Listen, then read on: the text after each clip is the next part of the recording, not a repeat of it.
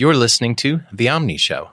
Get to know the people and stories behind the Omni Group's award-winning productivity apps for Mac and iOS. Music.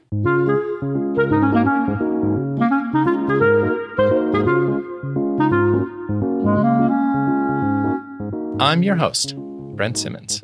On the line with me today is Alex Lindsay, who you probably know from Pixel Core and the Mac Break Weekly podcast.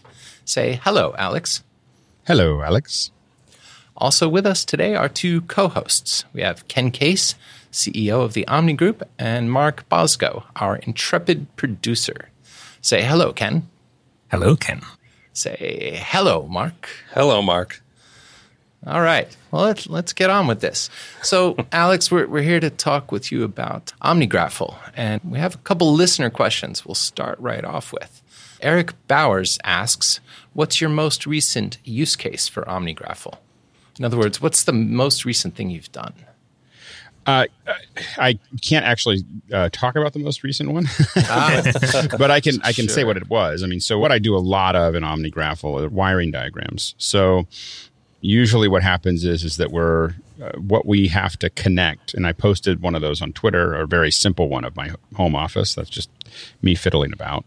But anytime we build anything, it starts with a discussion. You know, this is what we have to do, and this is what it's going to have to look like. And we kind of talk through the equipment that needs to be made. Then usually, almost immediately, we start throwing objects into OmniGraffle. You know, we know we need a router. I need a video switcher. I need, this many Teranexes. I need these cameras. And we just start throwing those in. And a lot of those are all kind of pre-built for us with the connections and everything else built into them. Mm-hmm. And then we just start thinking through it. And really, it is a thought process as much as anything else. You have the components there, and then you just start connecting them. And what it really lets you do is think about how you're putting those together and really come through mindfully, build your kit. I think we started before we had OmniGraffle, before we were using it in this way. You'd start putting the kit together immediately and start wiring it up and testing it. And then you'd realize about halfway through that I really wish I had paired these cables together or done something else. or you'd look at it and go, this has become a real mess. And I have no idea what's going on here. And usually we kind of think it out, put it together in OmniGraffle, and then OmniGraffle stays open while we're building our kits. So while we build the kit, it stays open, because what happens is the map is never the territory. And so while we're changing things, we change it in OmniGraffle. So when we're done building our kit, the OmniGraffle drawing is a as-built project. So it really represents what's there, which is super important when you come back to it 2 years later. So it starts off as the plan and ends up as the documentation. Exactly. Right, Exactly. that's cool. We're constantly moving things around, and then as we start to go through it, we start coloring whatever color connectors we're using for the cables, or whatever color cable we use. We start coloring everything in so that you can literally look at a green rear twist and go, what is that? And you look over at OmniGraffle, and you can see what that's connected to. So to provide some context for our listeners, the kind of kits you're doing, what you're actually making is this is part of your business, Pixel Core, where you're setting up live streaming and yeah, we do a little bit of everything. So, but most of it's live streaming, and so and these kits can be as small as a kit that you could literally check into a plane. Although we check a lot of things onto planes, so that's not a good example. I mean, I think our record is something over 40 cases going to Tokyo. Yeah. So anyway, nice. But a smaller kit, what we call fly kits, are these usually sectioned groups of kits, and they can be as few as 6U. So that might be a little switcher and a router and a couple little effects boxes. But it can be also, they scale up to control rooms that might have 200 or 300 U of, and a U is if you ever see a rack mounted computer, a U is one division of that. So we think of things in U's. So it's like if you see a big racked computers, you'll see all of these machines, and they're different thicknesses. And so one might be a 3U, one might be a 1U. And we think in U's because that's what we have to store. So 200 or 300 U is a pretty big system for me. It's not the biggest systems we work on, but it's the biggest ones we usually design ourselves. And the smallest ones are about 6. And so as we start to put these together, this is how we run our shows. So all the video that you see on the screen in the room, video that goes to the web, videos back to our monitors so that we can see what's going on and actually control it. So all of those things are things that we have to figure out where all the inputs and outputs are going to go to make that work. And so it's not complicated, but it's a lot of little details. Mm-hmm.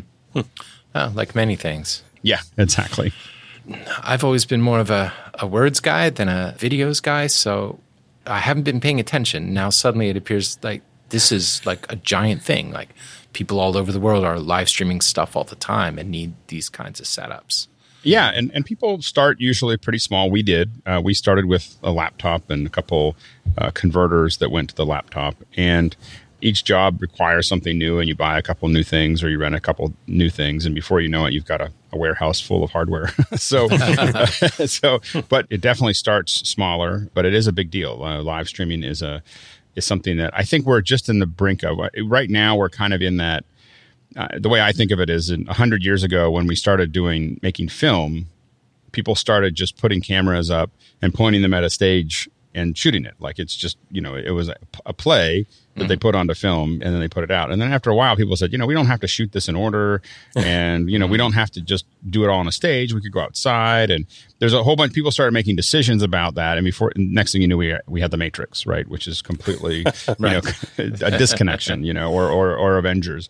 And so right now we're just going to shoot events the way we know them to be. So we see a lot of live streams where people are reproducing a classroom or they're reproducing a conference, and it's very basic, but this is just the beginning. And we're starting to see gamers and other folks start to break away, from that look and feel and create something new. And so I think that we're going to see a lot of evolution in this area over the next couple decades. That's interesting. I've seen a lot of individual gamers doing their own live streaming. Is that something now that they're hiring out for, or you're designing systems for them? Or? A lot of the gamers are doing it themselves. When it becomes a bigger event where usually a brand is involved, is usually where we get brought in. Mm-hmm. So most of my work in the past 10 years has been mostly Fortune 5 and governments. And so usually it's a big project that needs to be done, to make that work. The gamers, have lots of smaller tools that are a lot less expensive and easier to use than what we use for larger events. Sure. And those have become amazing. What a gamer can do today compared to only 2 or 3 years ago is kind of it's stunning. The controllers, there's these dedicated controllers that are built for them, and they tie into all this code. And they can integrate it with their game and integrate it with responding to people that are chatting. So they're really on the bleeding edge of live streaming, experimenting with new ways to communicate with their audience, experimenting with how they're going to, show you what they're working on. It's a little rough around the edges at times, but it's really where the next steps are going to come from. Mm. Did you start out knowing this is something you wanted to get into, or did you just kind of fall into it as you started? Totally fell into it. I come out of, I was always interested in video. I started writing programs when I was 10, and most of it was around, first, the initial stuff was Dungeons and Dragons, and I didn't like to roll dice for non-player characters. Right. Yeah. And so I wrote a program that made the non-player characters for me because I was going through them so quickly. But very quickly I moved to graphics because I like to draw dungeons. That was actually the reason that I was doing it. And so, programmatically drawing dungeons or characters and so on and so forth. And so I got into graphics pretty early on, and then kind of moved to first radio. I got into radio for a little while, and then into TV and then film. And I worked at Lucasfilm and Industrial Light and Magic on a space movie. And so, was that a great experience? I bet a lot of our listeners would.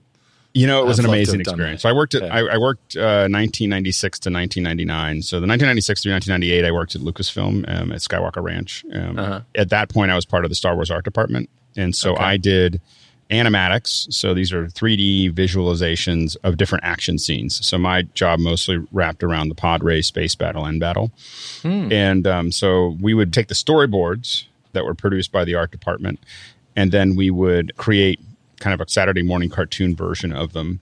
And then we would deliver those to the editor, Ben Burt in this case. And then he would look at them and ask for a couple of changes. And then about once a week, we'd meet with the director, and he would look at them and go, once they came off the storyboard, our job was to kind of keep on evolving them so that when they went down to ILM and when they were actually shot, it was really well thought out. So George would look at it and be like, better if it went more like this. And we'd fix that, and we would do another, and do another version. We might do 10 or 15 versions of the shot, but really fast and furious. Everything had to go out. We were producing maybe 25 shots a week, where once I got to ILM, or I joined what was called the Rebel Mac unit.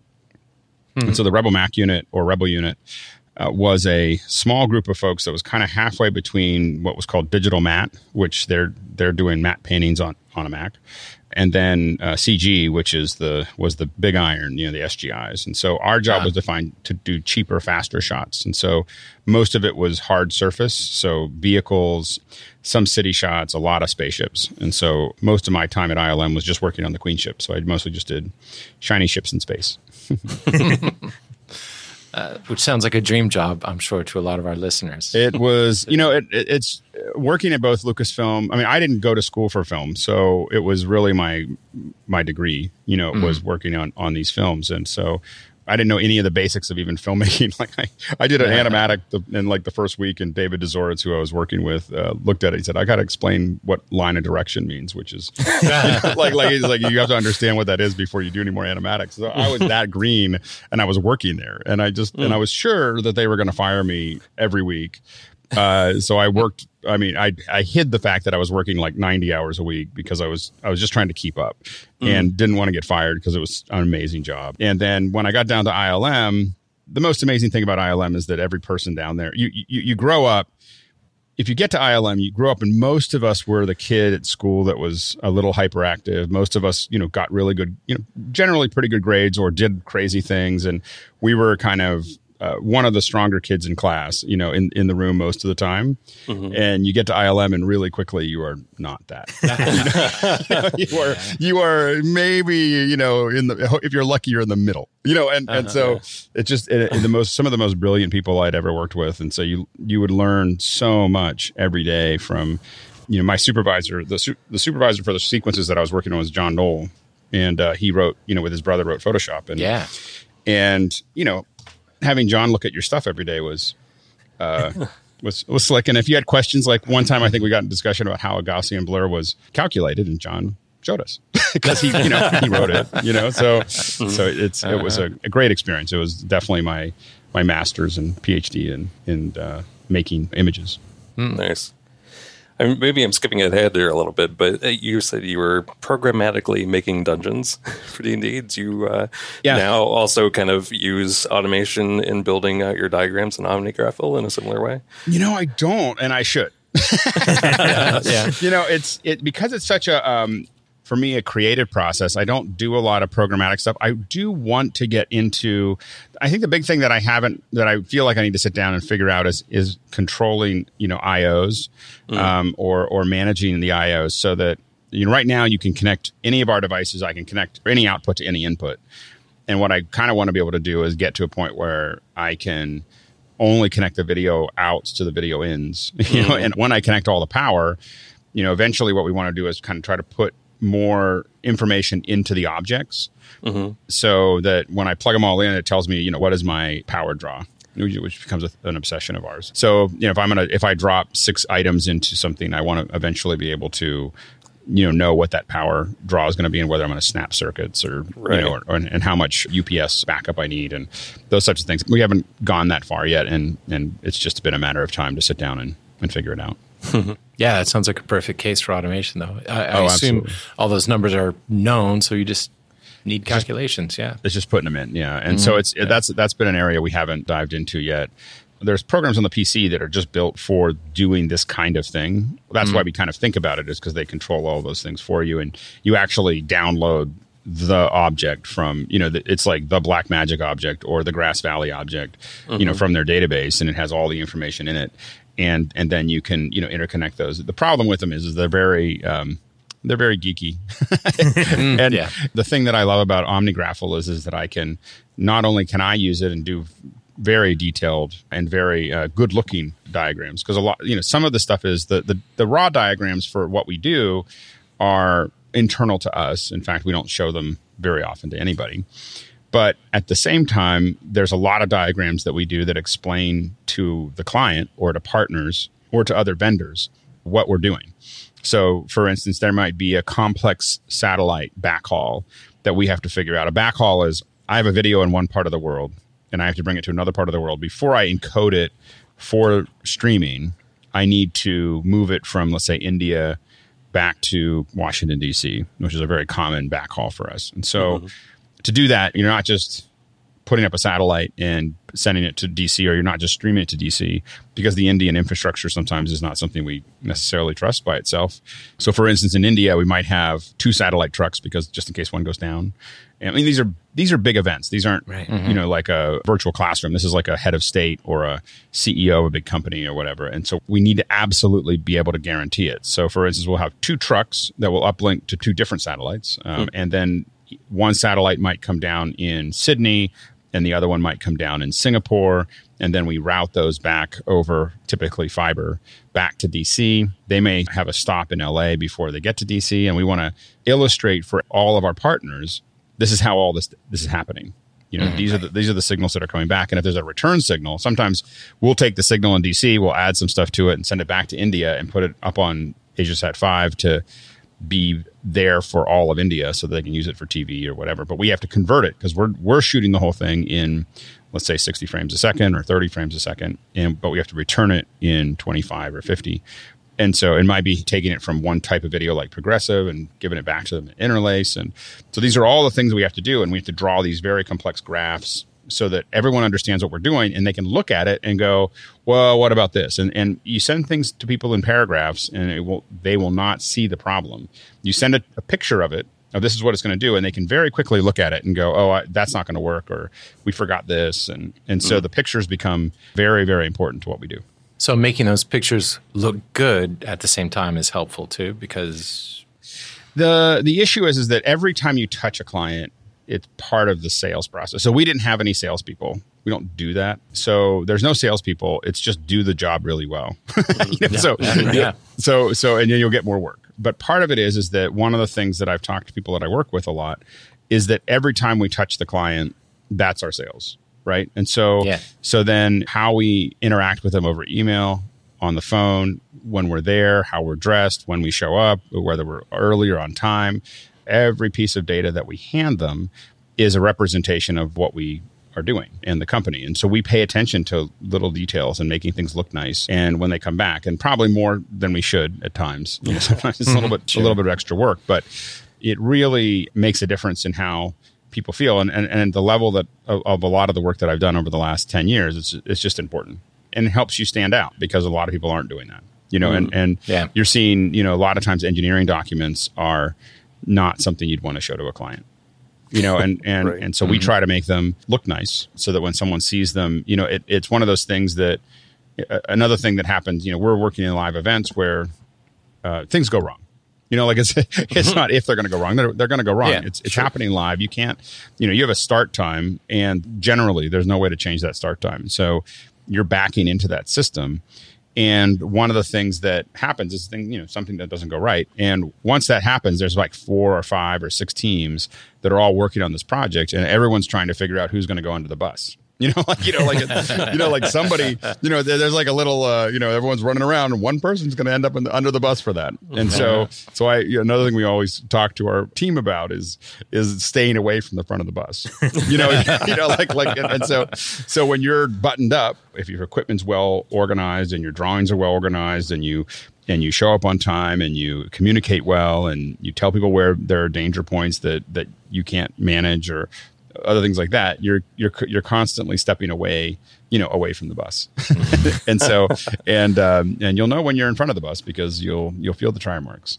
So when something goes wrong and when everything works, it doesn't matter. We're all happy and we're having a good time, but you're always trying to prepare yourself for when things aren't working. And unfortunately, it's kind of part of corporate production, that you just, there's a lot of CYA. Mm-hmm. To express it more positively, the fact that you make your documents, not only correct but look good too. That extra effort not only makes a difference to your business, makes a difference to the success of each project, But it also seems to me that's such a Mac community thing.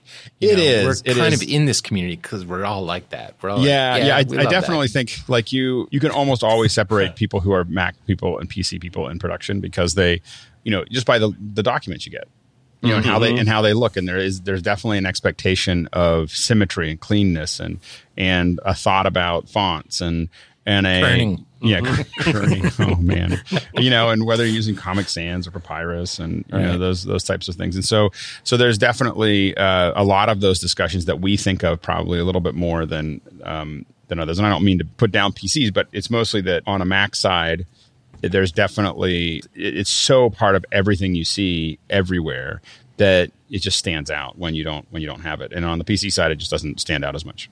Yeah, that was definitely something I noticed when I used to do work for Nat Geo a lot, and it was mostly Macs in-house, but when we would have a big live show, we might have some external producers with have a truck come in and all that, and they would all be PC users, and you definitely see the difference in like kind of the attention to detail between the groups. Yeah. Because you don't see it. I mean, when you're using there are definitely new tools that have gotten much better that are coming out, but for a long time, you just never saw well-designed documents, on a PC. Yeah. They just didn't look that way because nothing looked that way on that side because the interface didn't look that way. And I think that Microsoft's actually made some pretty big gains in that area, but I still think that on the Mac side, there's much more of a culture of how you use white space and how you lay things out. And I think Apple's done a really good job in kind of guiding developers, which then, of course, guides all of us as we use our iPhones. We're subconsciously picking up on all of those things.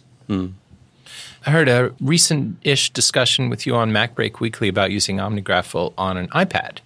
Sounds like that's something you're doing more and more these days. I'm doing some of it. So I have it on my iPad, and I lay out simpler things on it. I think for the wiring diagrams, I think it's just kind of the approach of what you need to do as far as clicking lots of things, and doing the wiring diagrams that I haven't been super successful at. For laying out some basic stuff and showing people things on some of the more general diagrams, I definitely use it on the iPad because I really like my iPad. I don't like Yeah. I mean, I don't like taking my laptop anywhere if I don't have to. And more I find that when I go out, I just take the iPad. And when I come home, if I'm doing something heavier, then I'm using my iMac. I use my laptop here and there, but when I have to. But it's not something I do as often as I used to. Again, the challenge that I've had is it's not so much a function of the app on the iPad, but just the way that you have to touch the screen. And there's oftentimes multiple things you're trying to do when you're connecting lots of things that are really close together. And I think that separation of having the mouse control and a slightly more accurate connection has been something that I for wiring diagrams, at least, I still need to use the computer, the Mac for. But for general diagrams, I have been using it on the iPad, which I like. Do you use the pencil very much? I use the pencil all the time. Like if I'm touching something, I'm using the pencil. Like I use my hand to touch things, like to play games or to hit things. But as soon as I'm doing anything that requires any kind of precision, I'm using the pencil. Yeah, makes sense. There was an update to the routing of lines recently. Is that something that you noticed, Alex? Yeah, absolutely. I mean, the routing of the lines is getting better, each time. And so when I started doing wiring diagrams, because I've been doing wiring diagrams now on OmniGraffle for probably 7 or 8 years. And so when I started, it was really me forcing everybody to use OmniGraffle because that's what I use. And they weren't super happy about it because they were using AutoCAD, for everything. And it had, ortho, and you just kind of boom, boom, boom, boom, boom. But I just was like, I wouldn't look at it if I couldn't use it in OmniGraffle, I didn't want to look at it. And so, so that became the pressure to move that direction. And we've been a pretty big Mac house. That's what I use. So anyway, it's gotten much better. I feel like almost every update we're seeing better tools as far as getting those connections to work more and more seamlessly. Because a lot of times when you're doing these wiring diagrams, there's hundreds of connections, and so it does make a big difference when that routing is a little bit more fluid. What stencils do you tend to use? Are they all in-house things or? They're all in-house. Yeah. And I've thought about publishing them, at some point, but I haven't done that yet. We build them all because no one else, we definitely go up and look for stencils. Sure. Because I don't want to make them. And some of them are graphic. So the ones that are client facing, I might have a lot of graphics, or I might have things that look like the object. And then for our internal stuff, there's just a lot of boxes with IO. We know what that looks like. We just need to talk about the input and output. And we're more thinking about how easy it is to work. And it is a lot of setup. So we do like to have stencils laid out. And again, some of them are kind of overheads that have people and cameras and stages and pieces. And so we're kind of throwing those in quickly. And a lot of times those evolve. I mean, even though we have a stencil, I think that the only thing that I like about not using stencils all the time is that it evolves our look. So if you look at our objects over the last 5 years, they look much different. But it's not like they look significantly different. But I don't like the thickness of that black line anymore. I was into thick for a while, or rounded corners, and now we're not into that anymore. And so our stencils kind of evolve with that look and feel. I do love the process of stencils, and we definitely grab stencils for other things to lay things out a lot. It's great to be able to just drag stuff in and make it work. Are they all vector based, or do you sometimes just grab an image off the web or something and throw it on there?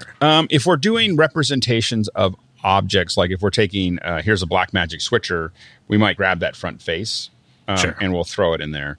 Or if we're some of our markups, so like if I'm marking up how to use, let's say a Blackmagic switcher, Blackmagic has like straight ahead diagrams on the back. We actually have some versions of those where I had somebody actually convert those to OmniGraffle so that you could connect to the actual connectors. But, nice. But in general, if we're trying to explain like, hey, you got to plug something into here and here and here and here, we just grab that image, pop it in, and then we add a bunch of lines to it with little arrows. And, this is the, kind of explaining something or diagramming out the way something might look. And so we use images for there. I try to keep it as much as I can to as many vectors as I can, just because it lowers the document weight.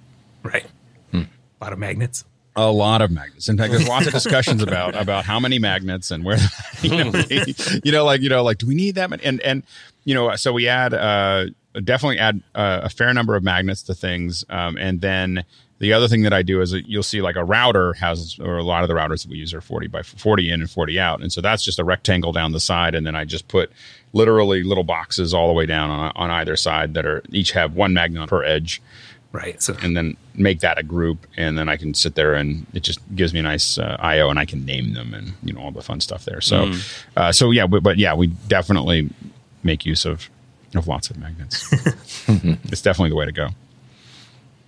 In fact, there's people get a lot of feedback if they don't use the magnets. Like if it's going to they're all going to the center of the box, or if they're going to whatever. I'm like, what are you doing? So, but at this point, people have gotten pretty fast. Oh, that's cool. How big is Pixel Core? Well, we're kind of in a transition right now, so we're pretty small. I think at our height we're about 30, 35, but we're changing structure right now, so we're kind of moving around. Yeah. Did you found it after Lucasfilm? Soon after, or? Yeah, the big thing with the Rebel Mac unit was that we were all using off-the-shelf hardware, which was very unusual. And software. So most of Industrial Light and Magic was using SGIs and these really expensive software. So the modeling software that I used when I was doing some stuff within CG was like $60,000 for the software. And so Alias Studio. And so it was very expensive. We were using Macs, little Macs. I mean, they're the biggest Macs that were there at the time, but they're very, very underpowered compared to what everything else in the building. But we were doing lots of great shots. But we really learned that, hey, we can do actual film shots that are being done for a big movie on these little computers. And so when Star Wars ended, a bunch of guys kind of moved on to create a visual effects firm called The Orphanage. And I was like, I'm going to teach everybody how to do this.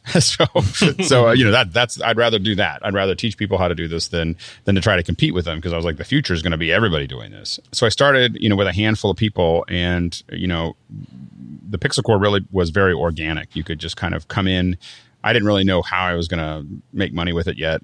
And people could come into the office every Monday. There was this graphics night, and 5 people would show up and I'd say, okay, we're going to take over the world. And they go, okay, that's great. and so it'd be 5 more people every time. Before we knew it, we had like 200 people. And I was like, I got to charge people for this because I need more space. And so we started charging them $50 a month, and they all paid it. And before we knew it, we were now we had space and we could do things. And then we were like, I wonder if this would work online. And so we put it online and jumped to 2,000 members pretty quickly. Yep. So we had members all up in 40 countries learning visual effects. And we were teaching HDR, in 2002, 2003. And some of the folks in the Pixel Corps were not necessarily professionals. I mean, they were like house moms in Iowa, and they were learning how to shoot HDRs, cool. Because they were interested in it. They were passionate about it. I think Mark you were one of those. Yeah, I was one of those students. Yeah. Yeah, it was a really fun time. I don't know. Hopefully it was a fun time. It was a fun time for me. I hope it was a fun time for you. Oh, totally. Yeah. I was really glad to learn Shake, and then very disappointed when it died. But yeah. Well, and it was one of those things that we built it up, and we were trying to figure out how do we teach. We kept on growing, and then we were trying to figure out how do we teach everybody. So we started trying to run classes online, and it was all through a forum, and we were putting out videos, but we started doing some live streaming to figure that out. And we were in this kind of weird in between where we weren't making enough money to get bigger, but it wasn't quite working where we were. And then suddenly, as we started doing the live streaming, all of these corporate clients were like, hey, this looks way better than what we're paying for. And we're paying a lot of money to get this done. Can you do that? So we thought we could do both of them at the same time, but we couldn't. And so we ended up doing the live streaming. And, we started doing a lot of stuff for Salesforce, and we were doing a bunch of post-production work for Adobe. And so that was a bunch of stuff that we were kind of putting together, a lot of training videos for Adobe. And then for Salesforce, we were doing training videos. And then we started moving to live streaming. And then in about 2011, Google had this thing called Hangouts they were launching. And they had a lot of trouble finding a team that could actually make it work. And they had a lot of failures with external teams. Their internal team could do it, but their external team couldn't. And so we didn't screw up the first one. And wow. And then I lost like 3 years of my life. I mean, I don't even know what I'd wake up. I wouldn't know what continent I was on, and it was always basically we became this kind of high profile team for Google. And then we moved to doing a lot of work with Facebook, doing their Facebook Live launches and 360 launches, and so and then a lot of other companies that we just did their events. That's kind of where we kind of organically. We're just trying to figure this out. And now, I'm actually trying to return more towards still doing some production, but really getting back to my more education roots where I don't know if we'll reproduce the Pixel Corps, but we're definitely I'm going to be doing a lot more kind of training. I always wanted to do more general media, but the expectation when I left ILM was that I was going to teach everybody visual effects. And so every time I started moving away from visual effects and more towards just media, the Pixel Corps, we lose members. so we go, oh, okay, well, that doesn't work. And so we were held there for a while. Now we're kind of coming back. And the reality is I know way more about live production than I ever knew about visual effects, after 2,000 events. And so I'm hoping to kind of rekindle that over the next couple months and into the next few years. It's what I really love to do is teach people how to communicate with all these cool tools. Nice. It sounds very cool what you've got coming up. Yeah, it's a whole nother story. So it's been interesting. There's a lot of lessons in getting over your skis. You grow a little too fast and you think that nothing can go wrong, and then it does. Yeah, sure. So anyway, but I'm much more excited about the future than I prefer it to the alternate problem of never even getting the skis on in the first place. yeah, exactly. Or constantly on the wrong slope or bunny slope or whatever, like not being able to get past. So no, it's good. It's good. Yeah. So tell me about MacBreak. I mean, I've been listening for quite a long time, but I don't think I was maybe there from the very beginning. So I don't know how that came together, what role you played. I can't remember exactly when MacBreak became a conversation, but we were doing our own little videos and stuff for the web, and I mean I started doing web videos in 2000. But we were doing Flash animations that we would put up because we didn't have enough money for the bandwidth, for the actual videos pre-YouTube and where everything was expensive. And so we've been doing this for a long time, and we had helped some companies actually launch their online video seemed to be the next big thing. And then when people started doing series, they started calling them podcasts. And there was kind of this thing like, oh, okay, we'll start calling them the thing we were doing, we're going to call them podcasts. I was on air. I had been on air from 2002 on with Leo Laporte. Mm-hmm. I was brought in for Tech TV when they were doing screensavers. And one of the Pixel members worked in the team, worked at Tech TV and said, hey, they're always looking for guests. Would you like to be a guest? And I was like, sure. So next thing I know, I'm on there showing Photoshop and visual effects tricks. Then I moved to Call for Help. And then when G4 was bought Tech TV, then I followed Leo to Canada. So I was on there and was on with Leo and Amber MacArthur. And so I was on there for many, many seasons. And Leo was playing with this podcasting thing, doing Twit. It was Leo's little hobby, when it started. Mm-hmm. And people were kind of donating some money and he was kind of doing it. But his real income was his shows, the shows that he did in Canada and his weekend show. And so his radio show. And so Leo was kind of playing with it. And I was, sometimes on it, a lot of times around it. And I kept on telling Leo, I don't think Leo's ever forgiven me that I was like, we should do video. Because now he's got this video thing where it was a lot simpler when it was just audio. Mm-hmm. And so we started recording some of them. We had, because we were doing other productions, we had a bunch of cameras. And so the very first Twit, I think, was this weird collection of cameras that were not all the same. And we were doing the best we could. And I had, of course, told Leo that I could do a multicam edit really fast, overnight. And I couldn't. I'd never done it before. So I pulled an all-nighter figuring it out and got it out. But it was kind of hacking through it. All of that stuff started to, kind of come together. And I really was interested in doing a Mac-based show. So we started thinking through it. And a friend of mine, Peter Afanis in New York, we were talking to him and we were coming up with names and we came up with MacBreak. And there was a MacBreak daily for a while that we tried. That was like little 1-minute tips on how to use your. I forgot about that. Yeah. And so we did that for a little while, but then I decided we should do a weekly show. And I really had thought about doing it as a video show, which is really where MacBreak, the first MacBreak, I believe was 2006. It might have been 2005. I cannot remember. I have to go back. It's either 2005 or 2006 was the first one. And it was with Emery Wells, who's the founder of Frame.io, Amber MacArthur, Leo, and myself running around with a camera. And anyway, so we did one show, but then we went and did in front of a green screen.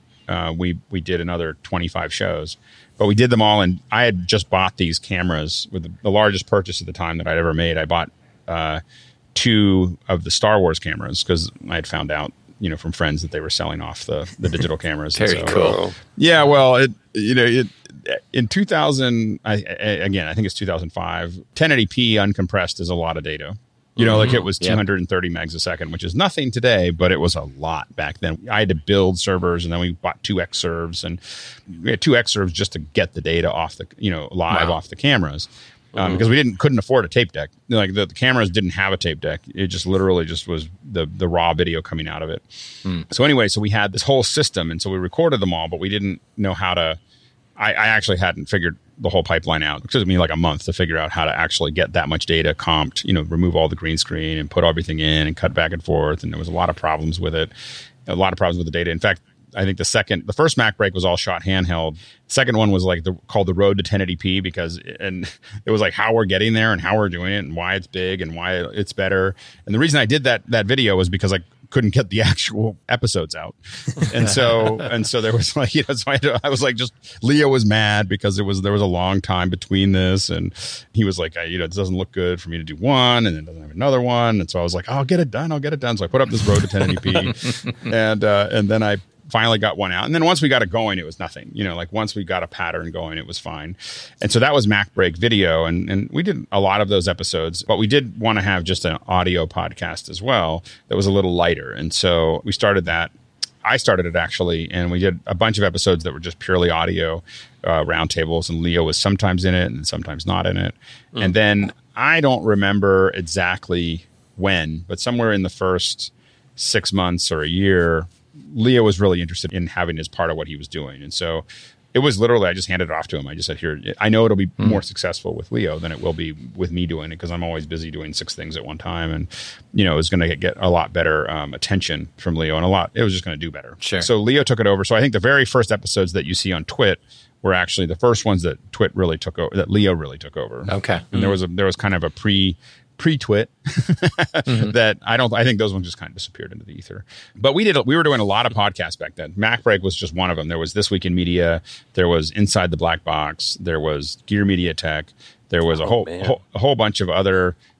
We were doing a bunch of podcasts all at the same time with some teams that were putting those together. And so at the time it was just the one, but fortunately I did hand it off to Leo because the other ones, they weren't making any money. They were just kind of us figuring it out. They did lead to a lot of work. That's what led to a lot of our productions with Adobe, with On Networks, which became UStudio, with Revision 3. So a lot of the production work that we ended up doing for them, and even the stuff we did for Salesforce, was really driven from experimenting and figuring out, how to do all these episodes and how to make them all work. And so they were very valuable in that sense.